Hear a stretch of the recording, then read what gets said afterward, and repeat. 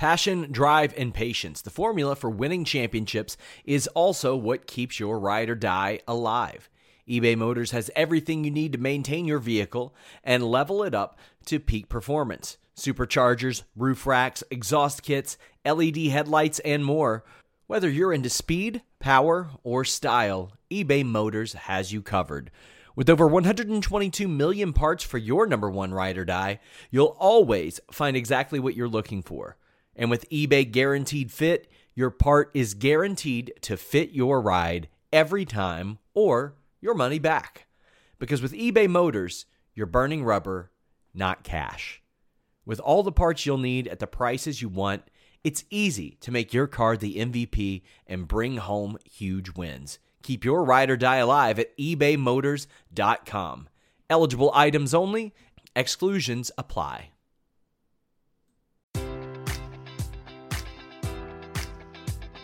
Enjoy all your favorite sports like never before at BetMGM. Sign up using code Buckeye and receive up to $1,500 back in bonus bets if you don't win your first bet. When you register with BetMGM, you'll get instant access to a variety of parlay selection features, live betting options, and the best daily promotions in the business. And with BetMGM at your fingertips, every play and every game matters more than ever. Place your money line, prop, or parlay bets with the king of sportsbooks today. Sign up using code Buckeye and receive up to $1,500 back in bonus bets if you don't win your first bet. BetMGM and GameSense remind you to play responsibly. 21 plus and present in Ohio, subject to eligibility requirements. Rewards are non-withdrawable bonus bets that expire in 7 days. Gambling problem? Call 1-800-GAMBLER. In partnership with MGM Northfield Park.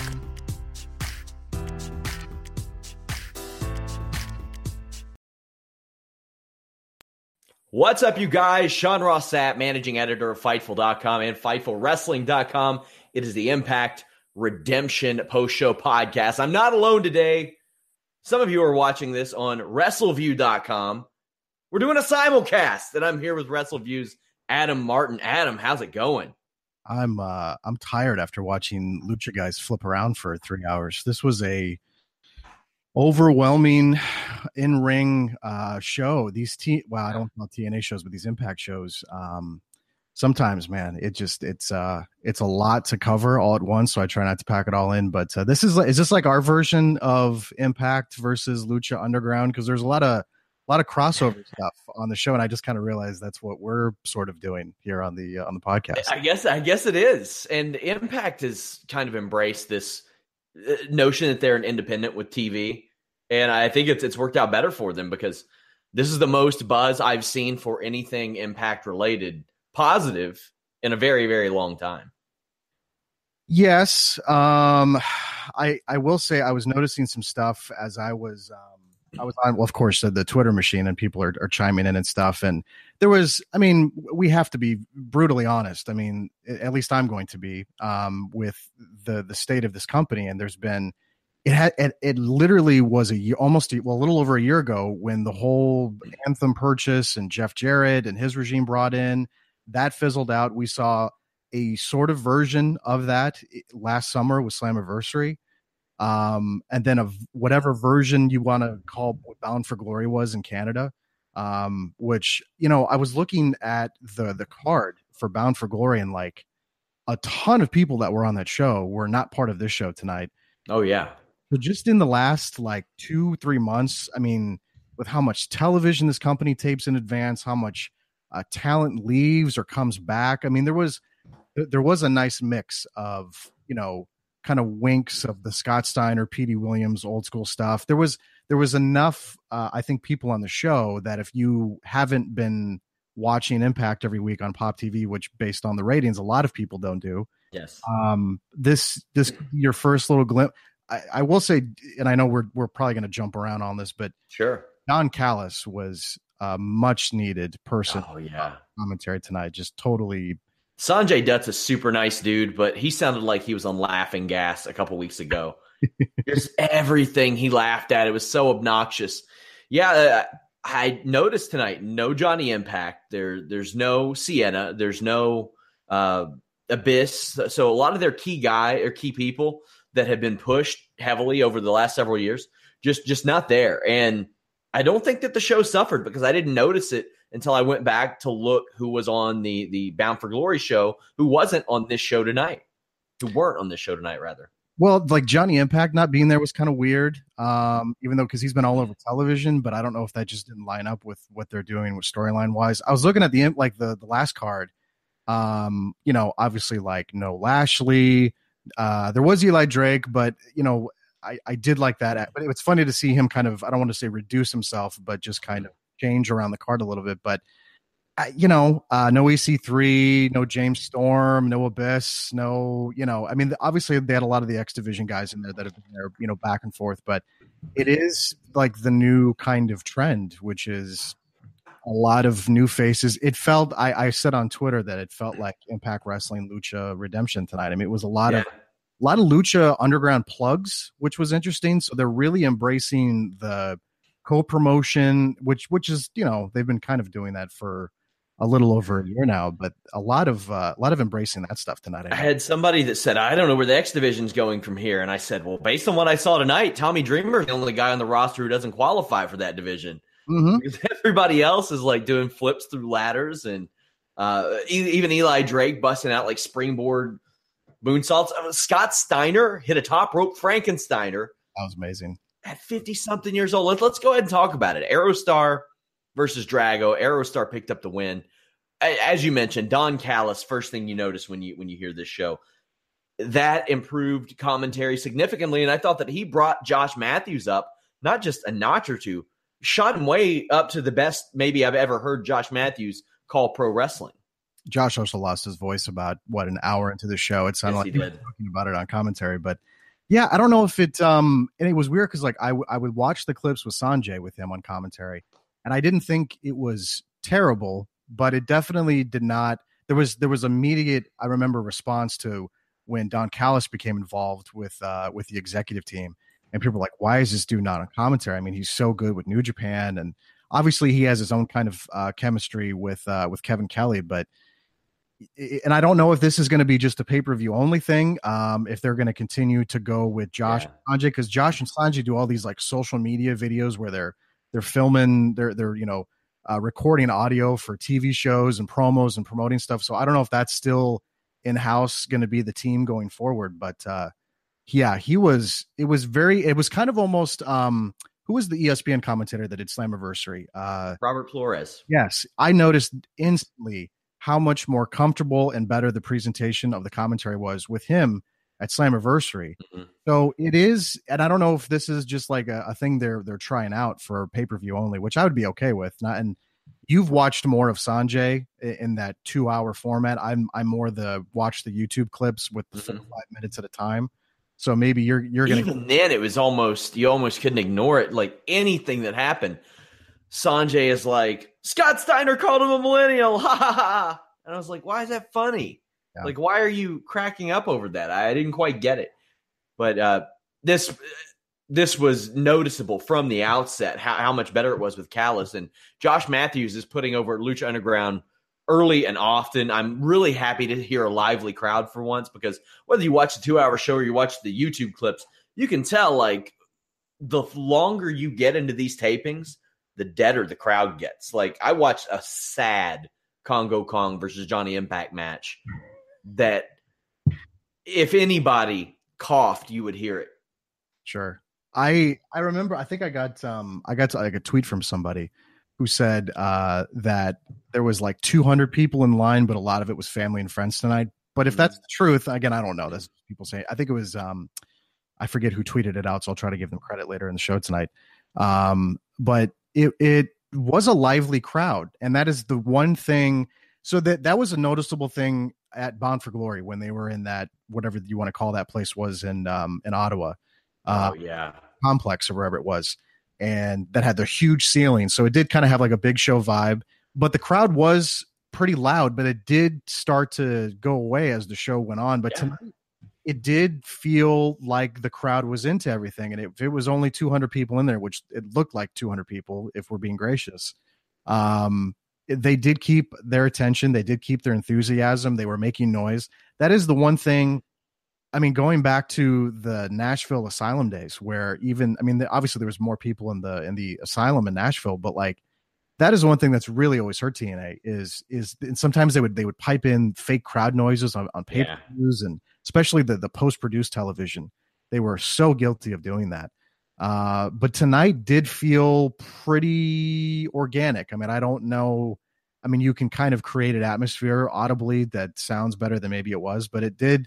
There was, there was a couple matches where there was a little lulls, especially the co-main event with Ali and Su Yung, but still, it was just I think there was some genuine enthusiasm there, which made the show kind of flow pretty good presentation wise.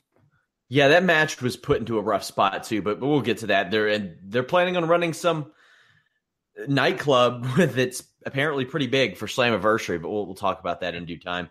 I thought that Aerostar and Drago was the first or the right match to kick off this show. It was fast paced. They know each other well. They were the right combo to get the crowd going. Drago kicks Aerostar in the chest, going while Aerostar goes for that like Jeff Hardy rebound drop kick, and Drago's over big here. He followed up with a twisting tope con hilo. Josh Matthews points out that you can't really read a person wearing a mask, which I thought was a nice touch. You can't really tell if somebody's feeling pain if they're wearing the mask. They like superset the lucha trend with this match like right away. Although there was some weird there was this weird thing tonight. I think it was from the hard camera shot, the left back turnbuckle that's kind of right next to the barricade. People kept slipping on that, and it was. And again, it was interesting for me to hear them acknowledge the botch, and then the wrestler would just kind of work through it. But then it kept happening like later on in the show. And I noticed Don Callis and Josh Matthews, and it may have been Josh Matthews, who said, there must be something wrong with that rope. Everyone keeps slipping on it. I mean, a lot of times, and I liked how Don Callis is like, well, this is a new regime. Everyone's kind of nervous. It's our first show out. And so he was kind of playing off the nerves, and Josh was looking for something to kind of blame. But there was a couple, you get that with, I know there's people, I have a good friend of mine named Josh Boutwell who used to work on WrestleView, who's a total homer for Lucha Libre. He has to know that's just kind of what comes with Lucha style. There's going to be a lot of mistakes. There's going to be a lot of botches.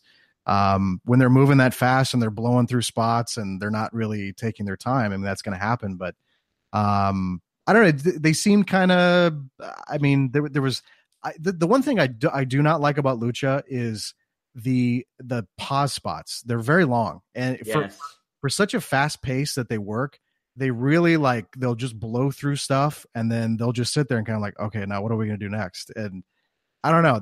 I noticed that with this opener, and I noticed it with a lot of the other kind of Lucha matches. It was very. Aerostar seemed like he would hesitate and look. He would get snap mared, and he would sit there at the 90-degree angle and look back, waiting on Drago to kick him. Yes, and I was like, I don't like that. There were just some spots where I thought Aerostar in particular was a little offbeat on. Drago hits a corkscrew springboard arm drag into a nice pinning combination that I loved. Then that senton that Aerostar does is just magnificent looking. It's dangerous looking. It looked like he cracked Drago in the head, but Drago ended up recovering, getting a hangman DDT. Then there's this power bomb, but then Aerostar lands a springboard cutter. Then Aerostar goes out and he has the aforementioned botch, but comes back in and wins with a springboard code breaker. You think that was the spot he was supposed to go to initially? Was that springboard code breaker? And speaking of the code breaker, holy shit, did people do that one to death tonight? Four times. Way over. And this is and I said on Twitter, it became like what the suicide dive was becoming in the WWE, where everybody was doing it.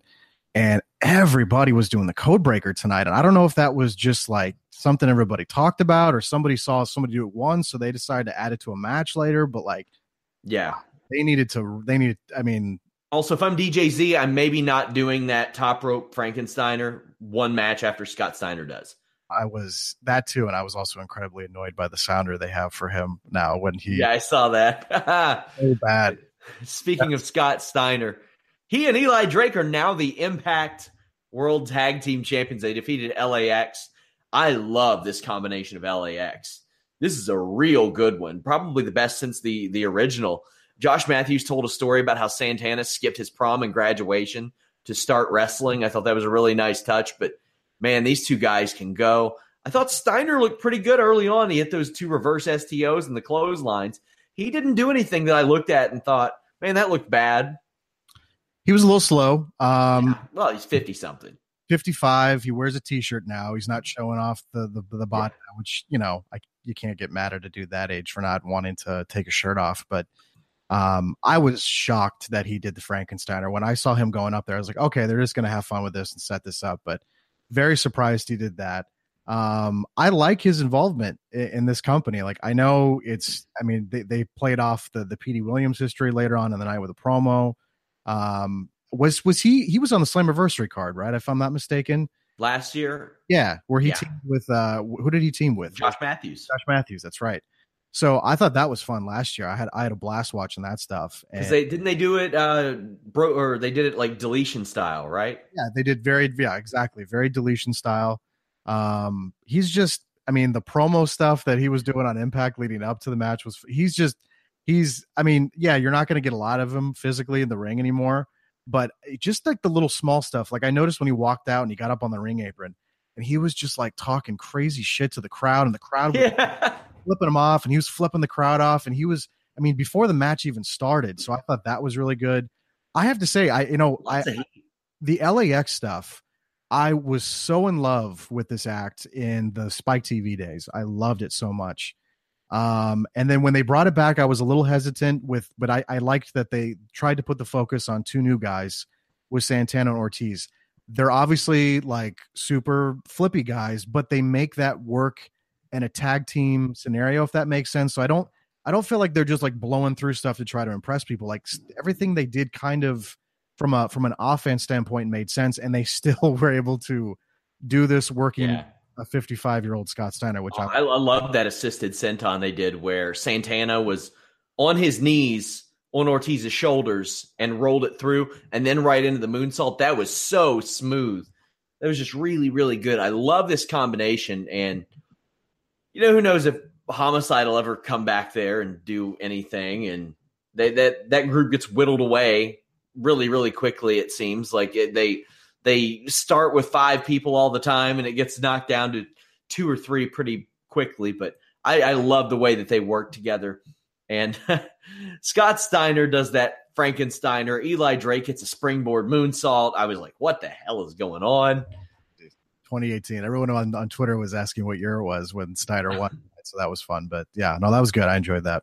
Eli Drake gets the pin with the gravy train. Scott Steiner is a tag team champion in Impact Wrestling in 2018. Fun match, though. I had a ball watching that. I think that was my favorite thing of the show tonight, without question. I know that's not going to be popular with the people that want to chant this is wrestling and stuff, but sure. I have to tell you, this is me being brutally honest about this company. You have to find the pockets of entertainment with them, because it's just, imagine trying to explain to somebody what this company represents right now. Why? Now they would put together video packages to try to explain to you why these matches were taking place. And I thought they did a good job of that. Yeah. But for the most part, if you decided to, the other problem, this was stuff I saw when we were announcing we were going to do the simulcast, was everyone was focusing in on the $40 price tag tonight. Yep. $40 for a company that's been struggling for over a year now. Not much of an identity. A lot of people on the card tonight that may not be part of the TV tapings. Maybe they will, maybe they won't. But they tape so much television in advance that it's hard to predict who's going to be in, who's out. I don't even know if they sign people anymore. They bring them in for a couple tapings. Yeah, isn't it just a pay per show deal? Pay per show, yeah, and that's probably what they should do. They're embracing that role, and obviously, if you have a champion, you make sure that they're back for the next set of tapings. But yeah, it's a company. I would not know how to explain this to somebody that just totally tapped out, and a lot of people have tapped out. And I think they're aware of that. And Scott D'Amore has been doing, a lot of press and a lot of, Sports Illustrated stuff. And he's been trying to make that work, where he's trying to set kind of a narrative of like, yes, we know we've screwed up and we're trying to fix this. But yeah, I don't know how you would go about explaining that. Unfortunately for Callis and D'Amore, that's happened so many times prior. Like, you've had, how many times have you seen Impact Wrestling reboots? Like, oh, here we go again. New name, new company, new ownership, yada, yada, yada. And even when Jarrett came in, I was like, okay, that's not too bad, because when Jarrett doesn't book himself, I think that he can book pretty well. However, I think that the right formula, is Callis and D'Amore. I always liked D'Amore and what he would do with that company and some of the people he would bring in. He was responsible for a lot of the great people that they brought in 10, 15 years ago. But the thing is, it's tough to get people to pay $40 for this. I don't know why they didn't just say, hey, you order a 3-month block of the network that we have and you get this pay-per-view. Just 3 months, and then the next time for Slammiversary, you do the next 3 months. Bound for Glory rolls around, you do another 3-month block. Because you're getting to keep maybe $15 to $20 of this, because the cable companies keep the other half, or Fight's keeping the other half. So that's tough, man. And when for the price of this, you can get WWE Network, you can get High Spots Network, you can get New Japan World, and you can get essentially the price of Honor Club monthly, all rolled into one. That is a tough sell. And the thing is, and I know I was picking on them, and I'm sorry, but when they're saying, millions of people are watching tonight, I'm sure that was very by Josh, but obviously there was going to be people seeing things on social media tonight that maybe didn't decide to order this for $40. But you're right, though, that the marketplace and the decision to have this price tag, now maybe that's out of their hands. I'm focusing on the $40 price tag with Fight TV, which, by the way, all of a sudden they're featuring on their main page. They're promoting it on their broadcast, and they're promoting it on Twitter and all their social media.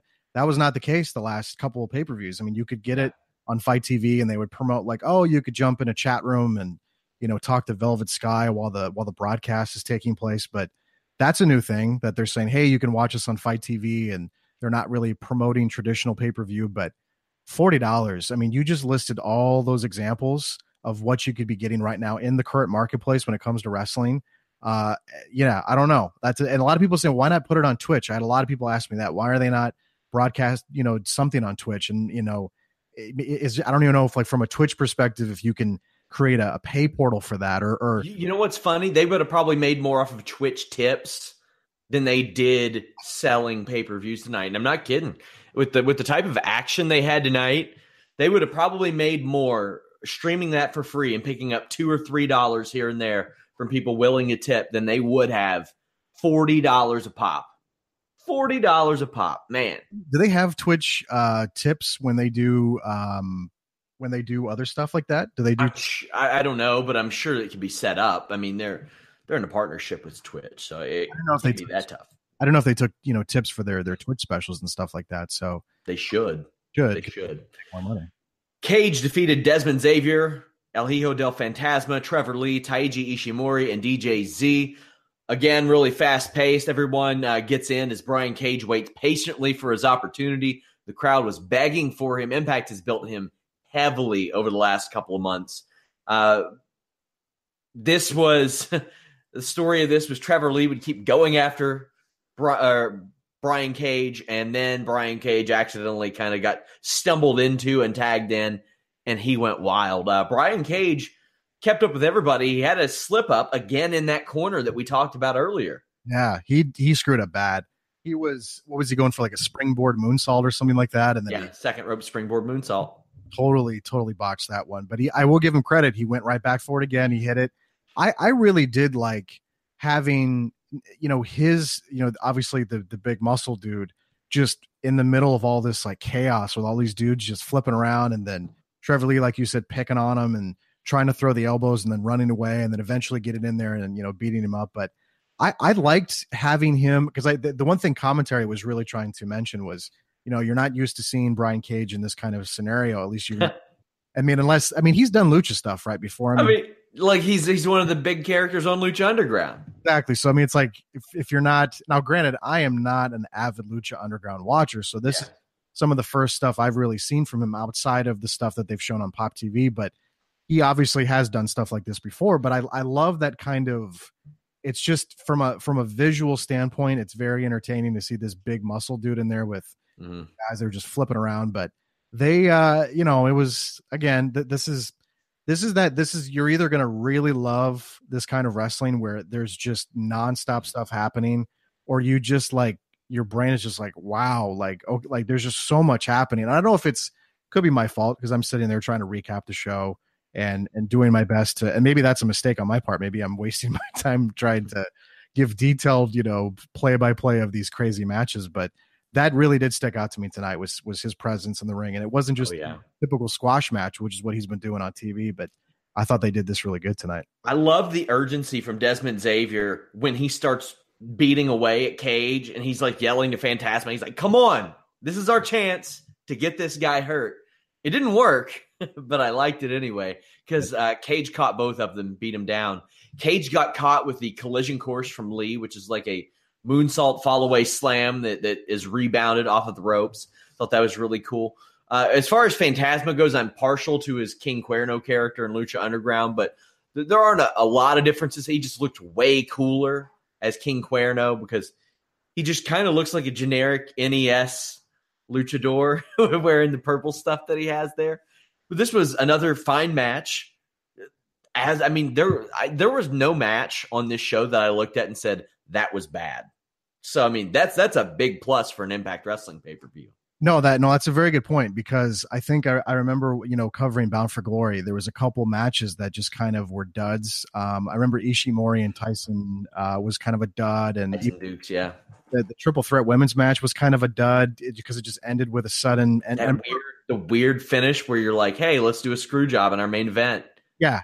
On a $40 pay-per-view. That was really weird. So yeah, there was a lot of moments on that show. It was weird because Slammiversary, I thought, had kind of a similar vibe to the show where it was just kind of fun. And I don't know if that's hey, we're new and we haven't really done a show with this regime and that you get kind of caught up in that stuff, even though like a lot of people probably watching doesn't really care about that stuff, but they're so out front with it and they're doing so much press about it and they're commenting and they're admitting to mistakes they've made. And you have Don Callis on commentary tonight talking about that openly, how this is, the new regime and the new show, but it really did have, obviously there probably wasn't a lot of people that wanted to spend $40 on this show. Especially if you look at the card, like obviously there were some recognizable names, but unless you're like super duper hardcore Lucha Underground, hardcore indie wrestling fan, like for the most part, you're not going to look at this card and be like, wow, I need to spend $40 on this show tonight on a Sunday night. Like it's just, that's the hurdle they're going to face with the show. And I think they know that, and they're trying to get through the show and really build towards the show in July, which is crazy that that's coming up as quickly as it is. I like that Cage uses the Steiner screwdriver, especially if he's going to be facing smaller guys. Didn't look so great when he did it weeks ago against EC3, but it looked great against Xavier. However, that Weapon X move, that is a lot of weird motions to get to a reverse STO. Like he throws him up on his shoulders, then his back, then a gory special. Then he spins him around 6 times just to hit him with an STO. It looked like they screwed it up. And then I'm like, oh, okay. And then he just kind of commentary was cool with it. So I guess I had to be cool with it as well. They were just like, that was supposed to happen. So yeah, the Cage push continues. Up next, Taya versus Kiera Hogan. Now, I want to say Kiera Hogan looks great in almost every match she does. This is the best I've ever seen Taya look in Impact Wrestling. And even though this was a fine match that Taya won, I don't really have a ton of notes for it because this whole match was used to just establish Tessa Blanchard is here. It was Tessa Blanchard. If you missed it, it was her yelling into her commentary headset for like 15 minutes or maybe just abusing Josh Matthews. Well, and they had fun, but I don't think she realizes that when you're on commentary, you don't have to shout as loud. Yeah. So she was like yelling profusely into her microphone. So I found myself becoming so distracted by her commentary that it was hard for me to really focus on anything that was going on in the match. And the match itself was it was strange where like Taya Valkyrie would just like start smiling as like moves were being done to her. So I'm kind of confused on what she's attempting to do with her offense presentation or whatever she's trying to, like, I know she's like the goddess as she walks to the ring. Again, a lot of these people I have not been watching for very long. So this is fun for me to kind of get a really good glimpse at them outside of like the quick little YouTube clips. She seems fine in the ring, but like, I don't know, like Kiera was trying to do like the babyface comeback, babyface and Pero kind of stuff. And Taya was just like smiling at the camera a lot and smiling at her, and she'd get slapped in the face and she'd smile a little bit more. And then Tessa would yell something on commentary, and then I would just it was very distracting tonight. It was. I think Kiera Hogan is going to get snatched up by WWE probably by the. If she's not in WWE by the end of next year, I'd be very surprised. Yeah, but then again, a lot of people thought that about Tessa Blanchard too, and here she is. Yeah. While her boyfriend is helping run things on NXT.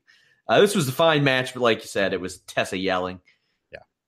Up next, Impact X Division Championship. Matt Sydal defended against Petey Williams. Won. Backstage before this, Petey Williams is trying to do math when Scott Steiner rolls up, breaks down the equation for him. They agree to go to Cracker Barrel after the show. If I was Scott Steiner, as I was walking off, I would have said, "Fuck that, we're going to Shoney's." I liked the interaction between them because they did. I remember like Petey made a career out of Vines when Vine was still a thing with Scott Steiner. Like whenever they would do a show together, some indie show together. But it was fun to play off of the. And again, I sometimes wonder, like, am I the only person that remembers the Scott Steiner, Petey Williams stuff? But again, a lot of people remember the promo. But that stuff was fun. I don't know. So what is Matt Sydal's? Is he a yoga / Pilates instructor? Yeah, he's a douchey yoga guy, I guess. They did call him a douche on Don Callis called him a douche on commentary, if I'm not mistaken. So that's okay. His gimmick is guy who gets caught at airport with weed. Okay, which is there. That's what his gimmick is. He's just living his own life. Then I guess that's what he's doing. I love that inverted deathlock he did with I think it was pretty much a cravat that he applied to start off the match. That was a really good touch. It seemed like Callis and Matthews were calling this as almost as a world championship match. I could tell it in the tone of their voices. Thought that was good. Matthews seemed like he cared. He didn't have his over-the-top voice. He used to do this thing where he would like stress syllables extra. He'd be like, Petey Williams. And I'm like, man, dude, just say the words. Josh is a weird commentary guy. He's kind of like, it's like there's times where I'm like, wow, he's really good at this. And there's other times I'm like, why does he talk that way? Like, why is the inflection on certain words? And it's kind of, and again, he lost his voice tonight. So we do a lot of quiet Josh Matthews commentary, a lot of that stuff. Yeah. But yeah, the one thing I really did like in the match tonight was they were playing up the fact that Petey gave the Canadian Destroyer for the first time in his career to Matt Sydal at some indie show, like however long ago it was. Mm-hmm. So they were really playing that up, and they're kind of like, which is kind of what most Petey Williams matches are of. And it's still strange that I'm watching Petey Williams wrestle in 2018 because I'm pretty sure the dude retired from professional wrestling and now he's back. And now we're just supposed to like, okay, cool, I guess you're back now. But it's really weird to be watching this dude who was like so ingrained into the early days of TNA and the Fox Sports Net era and the Spike TV era to be back. But yeah, there was a moment where he put a sharpshooter on Matt Sydal, and I loved that he grabbed his arm and locked it to prevent him from grabbing. There was very small, subtle stuff. And I noticed commentary too was like, this isn't going to be your typical X Division match. Like there was a little bit of a different vibe and a little bit of a different presentation. So I really liked this match. I thought they did pretty good tonight. And I was kind of thrown off by the kind of that counter finish that they did between the two of them, but I thought they did a good job. Yeah, I did too. The crowd wasn't as wild for this match, but it was a slower pace. But then again, when your first 2 or 3 matches are Aerostar and Drago, a tag team title match with LAX, and then a 6-person X Division match, it's going to be tough. And I even said that on the preview show. I was like, this might be the 4th or 5th fastest paced match on the show, and it's the X Division Championship match. Petey Williams retired for 3 years. He was just gone from July of 14 to July of 17. And when Callis and D'Amore showed up, they were like, hey, yeah, maybe you should come back. And he was still in shape, so it worked out for him.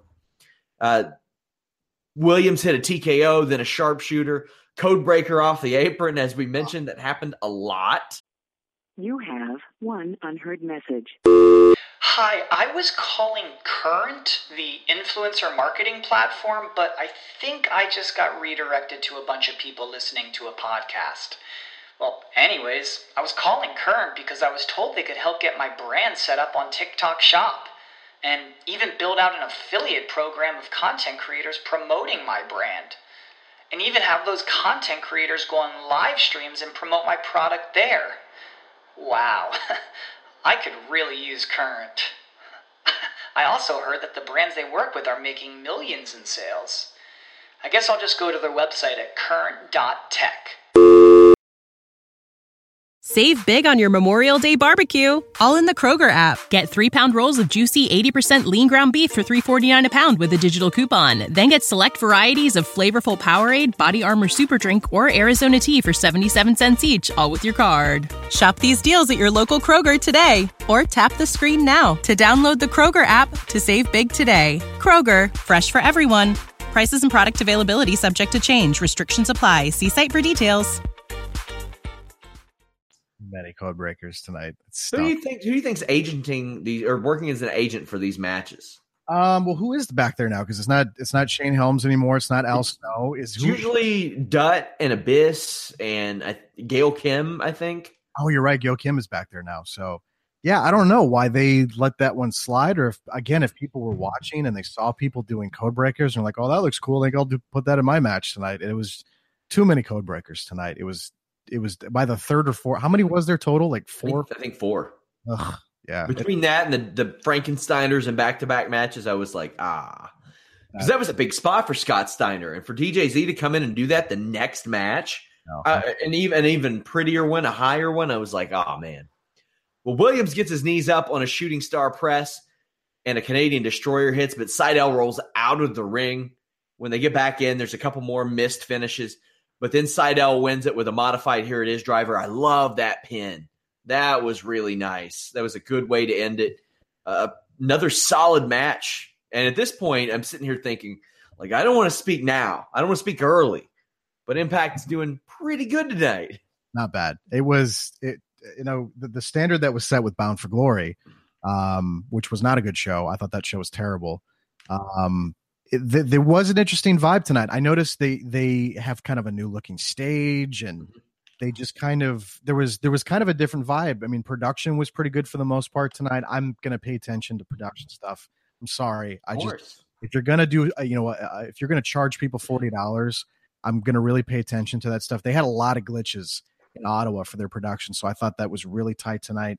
But yeah, I was thinking kind of the same thing. Like I was almost like that, where you kind of forget to look at the clock. I mean, the matches that have progressed, kind of what's still to come. But I did kind of have that moment. I was like, wow, this show's actually kind of flowing pretty good. And I was expecting the total opposite out of this show with, I wasn't really that big on the card. I know you were kind of saying some stuff on Twitter where you thought it was a really good card. I don't, because I don't really, some of these guys are just not in my wheelhouse. So I was just like, okay, I guess I was intrigued to see a lot of these people, wrestle in a live scenario for the first time over, pre-tape stuff that can be edited pretty heavily. So that aspect I thought was interesting, but the vibe was better tonight. The crowd was good. The pacing was good. It was very good. I mean, more to go, but it was good. Considering that last July, D'Angelo Williams had the best match on Slammiversary. Yeah, I was pretty excited for this card based on some of the people they had on there because, man, it got rough. Somebody brings up a good point. Which would you rather have, a 55-year-old tag champion or a 10-year-old tag champion? I didn't totally hate the Nicholas thing like the Oh, how dare you! So I obviously, like, at WrestleMania, I know why people got a little butthurt about it. Mm-hmm. And I get it because, like, people take belts very seriously in wrestling. There's a lot of, belt people, a lot of belt fans. But they got rid of the next night. They just kind of like made a joke about it. And that makes it worse to me because I'm like, what was the point? Because they wanted, obviously they had no intent. I would have enjoyed Braun just walking in there and just beating the crap out of both those dudes and just walking out with the belts. But obviously the stipulation was he needed a partner. But it's also, it's WrestleMania though too. So I see why people were so upset with it. But I have no problem with either. I think Scott Steiner as a tag team champion in 2018 is hilarious because they can. I mean, the promo stuff he was doing with Eli on TV leading up to this was getting a lot of people were enjoying. I mean, people that, I mean, you have to understand this. When I told everybody on like Monday that I was going to review an Impact pay-per-view with Sean Ross Sapp from Fightful, they go, wait, what is that? What? First of all, they were very confused at the simulcast presentation. Second, they were confused why we would be sitting here voluntarily watching a 3-hour Impact pay-per-view because the general consensus around this brand is not good. And I know there's like Impact hardcore fans that get really mad when people make that observation, but it's you have to live in reality at some point when you observe any kind of professional wrestling. And this company does not, and it hasn't for many, many years now. And there was an attempt a year ago around the same time to try to change that. And they were trying to make everybody aware of it. But I think these little entertainment steps, like having familiar faces with some new talent, is something obviously they weren't very good at for a long time. So to have someone like Scott Steiner walk in at 55 and cut the promos that he was cutting on TV leading up to, I mean, that's kind of the whole point of this, is that they know it's going to be really easy television to have Scott Steiner as a champion cutting promos and walking around with a title. So I have no problem with it. And I had no issues with the Nicholas thing either, but I know it's Eli Drake's contract is up in I think 5-6 weeks. Yeah, that's not good. That's not good. He's the strongest promo they have. Maybe the only great promo they have outside of Conan. But that's a point that it's something I would worry about. We talked about people who were agenting matches. Somebody mentioned Jimmy Jacobs probably does that. Whoever laid out that OVE, Tommy Dreamer, Eddie Edwards Moose match deserves some credit, because I was probably least excited for this match than anything I've reviewed all month. I'm not a big OVE guy. Not big on Tommy Dreamer these days. Yeah. And I've never been the biggest Eddie Edwards fan either, even though he's good in the ring. But I thought they did awesome with this. I'm excited to see what you think about it. Early on, Jake Chris gets powerbombed into an apron. Tommy Dreamer's still wearing those damn Dusty Rhodes novelty pants. Edwards eats an exploder suplex through a chair from Callahan. Moose does this tope con hilo through a ladder that stands him right back up. Big dude. So, it was so good. So good. Then there's this spot. Mother of God. It's called the All-Seeing Eye. The opponent is on one member of OVE's shoulders, while the other two members are also stacked up on shoulders. And then they do a diamond cutter off of that into a bunch of chairs. And at this point, I was like, okay, they're doing all these crazy spots. None of it looks sloppy. It's everything opposite of what I've seen out of OVE. I was liking this halfway through. I was kind of feeling the same way. I'm not a big fan of garbage stuff. And the one thing that really, you were mentioning some of the spots in the match that were really good. I thought that was a good spot. I was a little nervous at when Sami Callihan flipped Eddie Edwards back on that chair and Eddie started to grab his knee. And I was like, did he hurt him again? I thought Eddie did a good job. He fooled me. I thought he was hurt again. The whole time I was like, Jesus. I mean, that's the new Sami Callihan gimmick, is that he's beating up people and showing no remorse for it. Mm-hmm. And some people are buying into it. Some people aren't. I mean, the baseball incident, I mean, they taped that back in January. Yeah, whatever it was. They taped television 8 months in advance, it feels like.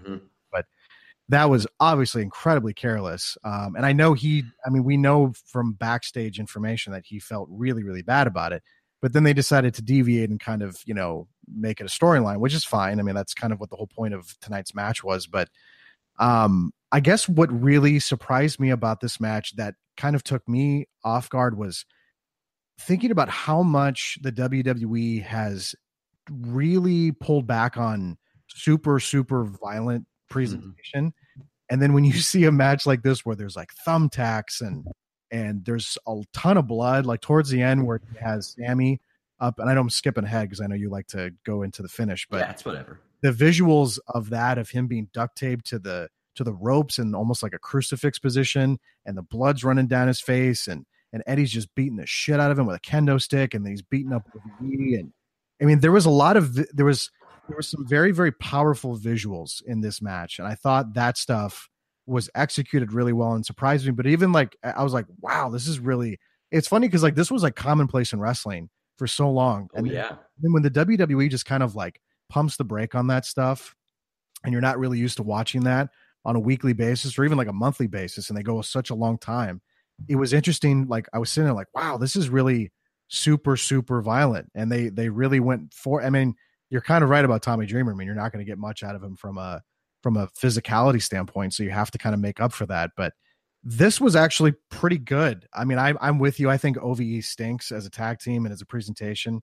I'm still kind of on the fence about Sami Callihan. I buy him as the nastiest dude they have. I buy him as that, the most vile guy they have. Absolutely. I buy that. But it was just very violent, very, very violent match tonight.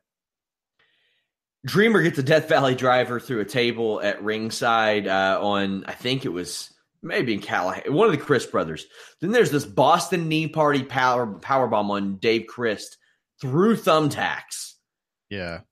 Moose died. Okay, so Dave Christ is laid across a couple of tables outside the ring.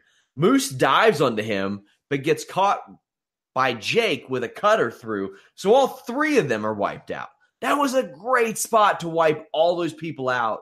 And Dreamer had already been through a table on the other end. Callahan gets a bat to go after Eddie, but then Dreamer reemerges with a barbed wire bat. But then he gets punched in the penis and pinned. Yeah. The new thing in professional wrestling. Oh, yeah. All the stuff with AJ and Shinsuke. It's always exactly. Shinsuke Cock Nakamura, we call him. Exactly, yeah. There's been talk about, it's just so strange to me, some things that happen in wrestling. There was like, is AJ Styles going to start wearing a cup to the ring now? And it's just so funny. Yeah. These little subtle storyline things get people like talking on social media about stuff like that. And that becomes part of the storyline. But I get back to the blood and I mean, I know WWE pulled that out at Mania with Roman and Brock, and it can be effective, but it is like just like Sammy spitting blood in the face of Eddie, and then Eddie taking the blood and wiping it on his face, and it was just kind of like, wow, like they're going for this, man. They laid this out, and they kind of knew what they were doing, and you know, Tommy Dreamer did good after the match when Eddie hit his wife with a kendo stick and he was acting concerned. And so I thought they did, I actually thought they did really good. I was kind of with you. I thought this was going to be terrible, but they did pretty good tonight. I thought this was a great match, maybe my favorite or most exciting match on the show, but the angle afterwards, I've never seen Eddie Edwards have the chops like that, like the acting chops. He duct tapes Callahan to the ring ropes, really beats the brakes off of him, cut him open with the barbed wire bat. And then when like Dreamer and Moose try to get him to stop, Edwards has at him with canes. And then his wife, Alicia, comes out to stop him, but reacts immediately. And Edwards just cracks her with the cane. Awesome angle. Awesome angle. I would have had Callahan there laughing his ass off, like with the blood streaming down his face and everything, like happy that he caused this. Like almost like he planned for it. But how could you plan for it type of thing? This was just really, really good stuff. The angle was really good. Great way to build it up. I thought this was good hardcore wrestling without it being like garbage or trash wrestling. Like there weren't light tubes or anything like that, thank God. And if WWE's not doing that and you have guys who can pull it off, you might as well do it. But there's times when it stinks when it's executed. Oh, yeah. I think back to the OVE LAX match at Bound for Glory where they were horrible. Just doing stuff in the crowd, and they were. It was it became cliche pro wrestling hardcore, you know, presentation of, well, we got to get a table in here, we got to get a chair. But this, and I don't know if it's because they just had so many people out there and they had so many different scenarios they could play out and it would work into the match. But I was very surprised at how well this was, because I was like you, I was fully expecting it to stink. Yeah, pleasantly surprised. Allie defeated Su Yung to defend her Impact Knockouts Championship. Early on, Allie misses a sliding elbow by a mile, focuses her attention on Suter, which in a pro wrestling match where you're defending your title, I'm kind of like, why do you care, lady? Like, I get it, you've got history with him, real life, you're married and all that, but defending your title. This match was just there. Probably the worst match on the show, and I don't think it was a bad match. It was just there. The offense didn't look great, but it was the stuff happened match. There's always that one match on a show where stuff happened, and they I don't know if it was maybe bad placement for this, where they put it, but they definitely were focused like heavy on Su Yung. Like I wasn't a big fan of like the bloody glove and mandible claw, like it's like weird. You know, the Sacco thing they were trying to go for. The stuff with Braxton doing, you know, distraction stuff at ringside with Allie, I thought, you know, was good, you know, like heel heat stuff, which is pretty, I mean, it wasn't bad by any means, but yeah, I don't know. Like this was the one kind of segment on the show I would almost, and I again, I'm probably going to get you hate women's wrestling, Adam, but the same vibe with the Tessa Blanchard thing of Tessa was screaming. So therefore I was not really paying attention to Taya and Hogan. And with this match, I really was intrigued to see kind of Su Young's kind of presentation and how she was going to handle this on kind of a bigger platform. And I think there's some stuff there. Some of the mannerisms are a little, I mean, because you kind of already have someone doing this in this company named Rosemary. So it's kind of like, obviously, I don't know if that's in the works. They're going to have those two girls work together down the line. But I obviously, you get at least I do, a very heavy Rosemary vibe off her gimmick. But it obviously they had Braxton there for a reason to kind of play off of it a little bit, which, how many people were missed in the face tonight too?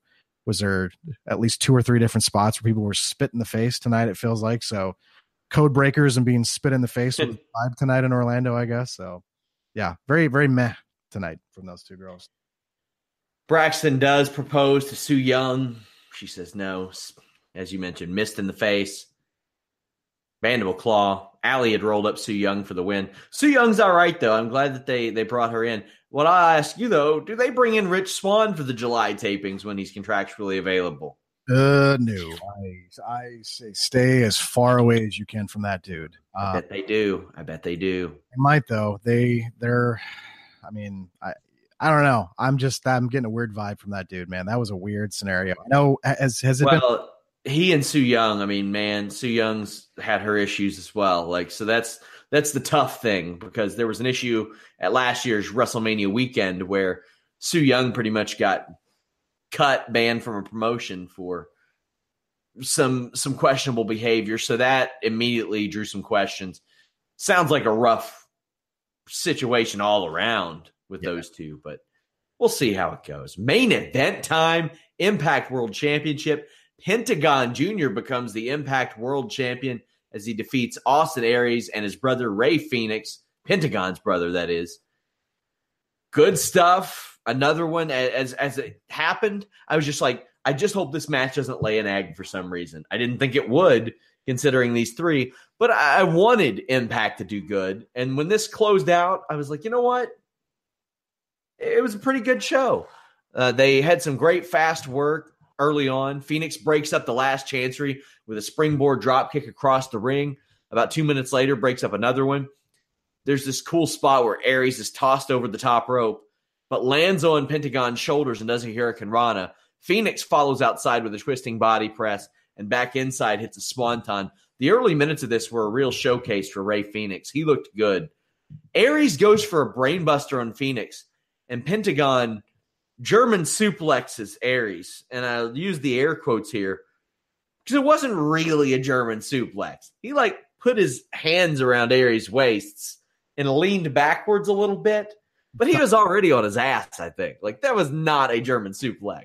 No, he fell backwards is basically what he did. He basically grabbed his waist and just tipped backwards. He did like a trust fall with Austin. We'll call that a Yugoslavian suplex. It was not a German suplex. The Germans would not be happy with that. The crowd thinks that Phoenix got a 3, but he and Pentagon still battle it out with Aries outside. This mirrors their match that they had at WrestleCon because Pentagon would win that match with Aries on the outside. Pentagon scores with the Pentagon driver, which also won that match at WrestleCon. But then Aries hit a 450 on both opponents at kick out. There's just a really cool sequence where Pentagon has a gory special on and does a package pile driver. He is a special, really, he and Phoenix both are special kinds of talents. Eventually, Pentagon breaks the arm of Aries, gets the Pentagon driver for the win. How are you feeling about Pentagon as Impact Wrestling champion? The fact that this is probably one of the first times I've watched Pentagon Jr. wrestle should tell you about how I feel about this. I remember watching one episode of Lucha Underground and being like, wow, I have just no interest in this whatsoever. But a lot of wrestling fans really liked it. I had a lot of people that have tapped out on WWE that I knew personally that were asking me, hey, have you been watching this Lucha Underground thing? And I was like, yeah, I didn't think it was very good. Thought first season was great. Other than that, it kind of dipped. Okay. The Pentagon build in season 1 was great. Son of Havoc, Ivelisse, and Angelico's build was one of my favorites. But other than that, there wasn't a lot that I fell in love with about Lucha Underground. Well, and then that's the thing is that you've seen Pentagon, and I would assume you've seen Phoenix a lot. So you had kind of a expectation level, I had zero expectation level for both these guys. I was very impressed with them. I will say the offense looked really good. There was that little botch, I think it was Phoenix, where he tried to springboard off the top rope. That didn't work. He tried again. That didn't work. So then he scaled the ropes and he almost flipped again. And that was commentary. We were talking about that earlier about how they were saying, man, there must be something wrong with that corner tonight, which does kind of happen. But there was some very cool stuff in this. Austin Aries, I guess I was totally expecting him to retain tonight, but they do seem like they are full bore on this Lucha Underground Impact partnership. They were flashing the graphic. They were reminding everybody about the premiere that's coming up right before the main event started. So that was 100% the vibe of tonight's show, was that there's clearly a little bit of a bigger partnership than maybe I was under the impression they had beyond the whole WrestleCon thing. I mean, they're really pushing this stuff. And so I think that could be interesting as kind of a way to kind of mix things up, because I don't know if Austin Aries as champion is really lighting your promotion on fire at the same time either. So maybe this is a good move to kind of pivot with somebody that maybe you weren't expecting, or somebody that is relatively new to you. Because I can tell you, a lot of the people that we sit here on YouTube and talk to probably have never seen Pentagon wrestle. They probably never seen Phoenix wrestle. So these are kind of newer characters to them. Not everybody, but a good majority. So maybe this could be intriguing for someone that says, hey, you know, because I did see Scott D'Amore say with Sports Illustrated, they want to earn back one fan at a time. So maybe this is that move. They say, hey, we're gonna pivot to more of a Lucha character as our representation, as our champion. Lucha Underground's coming back. You know, it's a lot of shared promotion coming off of this main event. I'll be honest, I was surprised. I was like, wow, we're really all right. We're doing this. So thought the match was good. I just kind of assumed stupidly that, you know, this was an Impact show. It was an Impact pay-per-view, and Austin Aries is the belt collector. He just got another belt, so he's gonna keep this. So.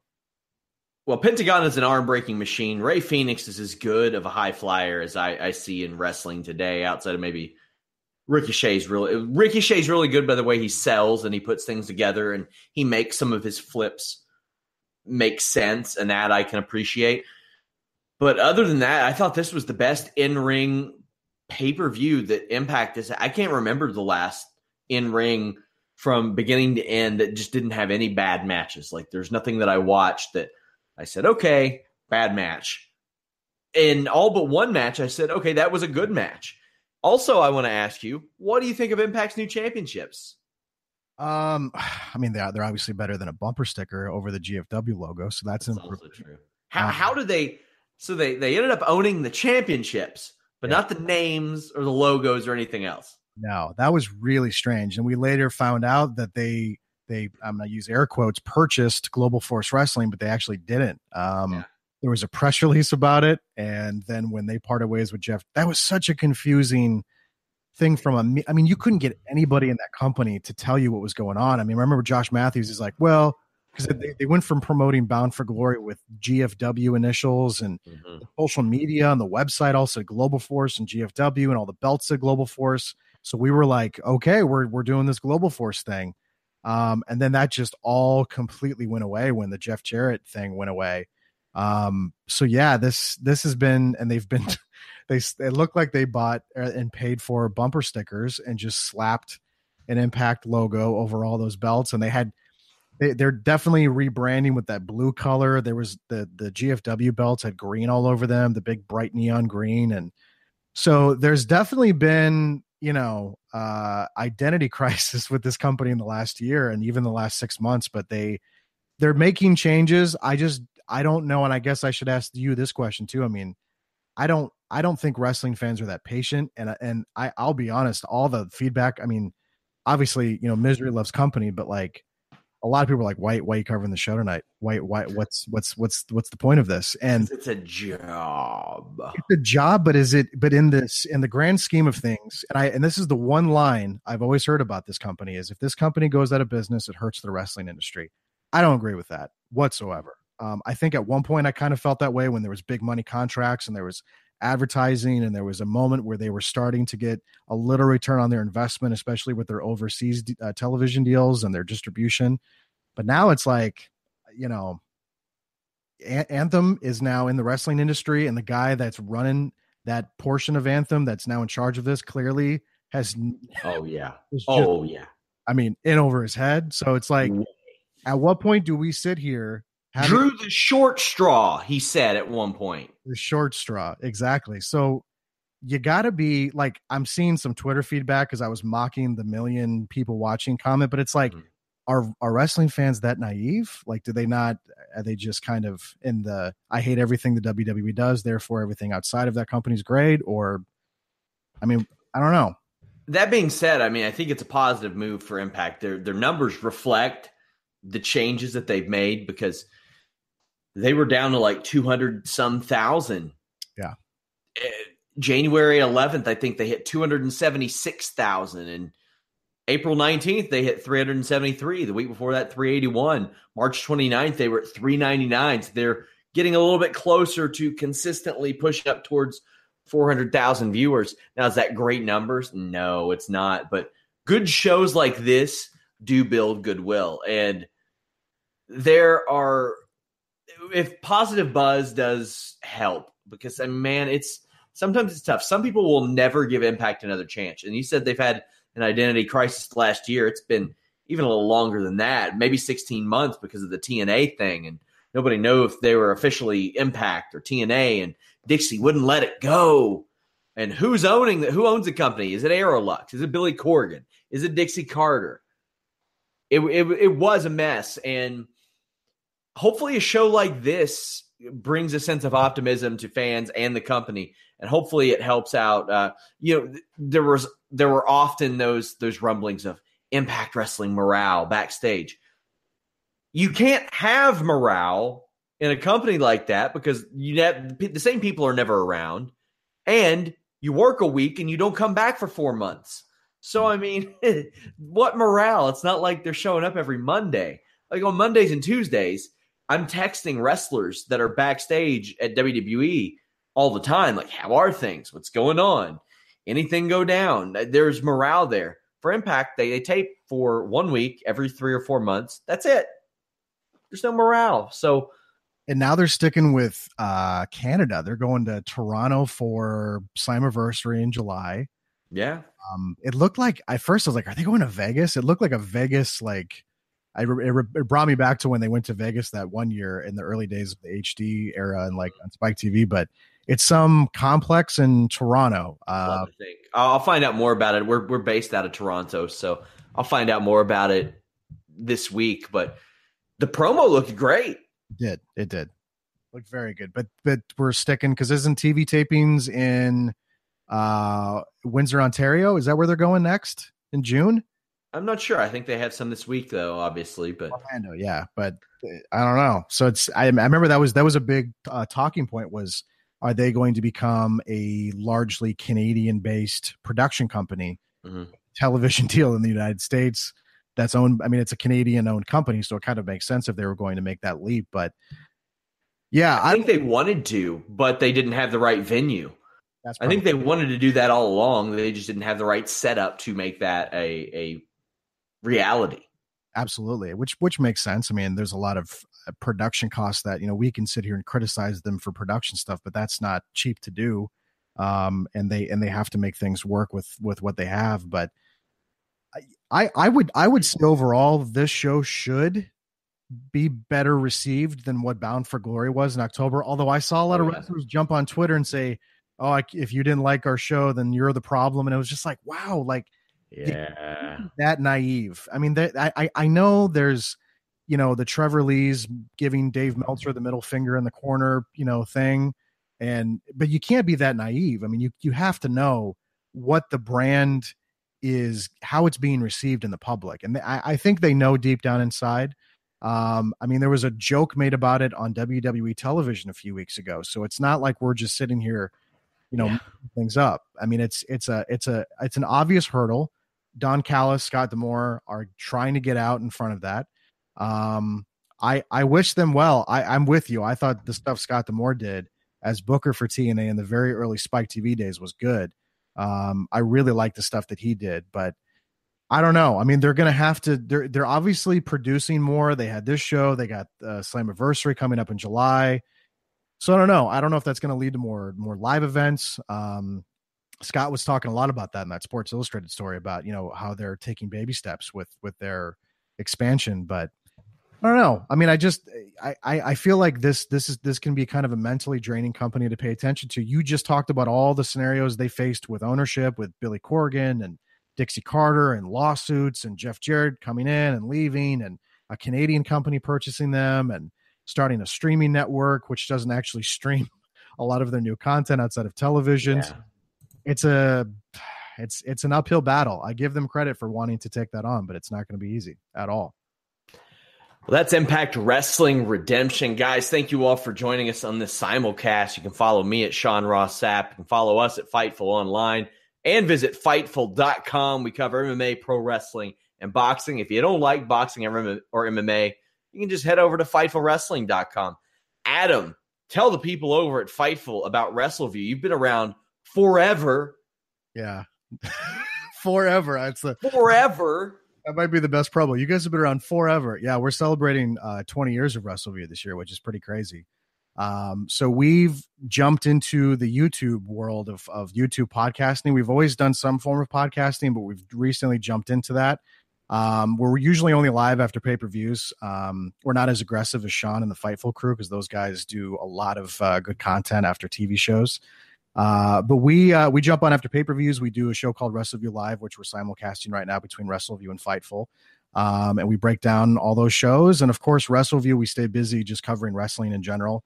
Always got live coverage of all kinds of TV shows and pay-per-views and feature articles and a whole bunch of great stuff. So, I guess I should also thank Sean for doing this. Cause I honestly messaged you, I was like, there's literally nobody on my staff that wants to pay attention to Impact Wrestling. I knew I was going to have to sit here and cover the show tonight. And I was like, I really don't want to sit here by myself. I can do it. But then I went back and I was like, I noticed Sean was sitting by himself in October. Yeah. Had to watch Bound for Glory. So I was like, well, what if we just kind of embrace this Impact Lucha Underground stuff and do it with WrestleView and Fightful? So I had a good time. Man. I eventually review everything. NXT, Ring of Honor. It all happens. It's a lot to take in, as I'm sure you know.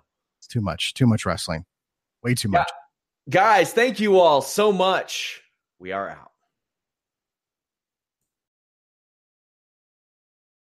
Say goodbye to your credit card rewards. Greedy corporate mega stores, led by Walmart and Target, are pushing for a law in Congress to take away your hard-earned cash back and travel points to line their pockets. The Durbin-Marshall credit card bill would enact harmful credit card routing mandates that would end credit card rewards as we know it. If you love your credit card rewards, tell your lawmakers, hands off my rewards. Tell them to oppose the Durbin-Marshall credit card bill. Save big on your Memorial Day barbecue, all in the Kroger app. Get 3-pound rolls of juicy 80% lean ground beef for $3.49 a pound with a digital coupon. Then get select varieties of flavorful Powerade, Body Armor Super Drink, or Arizona tea for 77 cents each, all with your card. Shop these deals at your local Kroger today, or tap the screen now to download the Kroger app to save big today. Kroger, fresh for everyone. Prices and product availability subject to change. Restrictions apply. See site for details.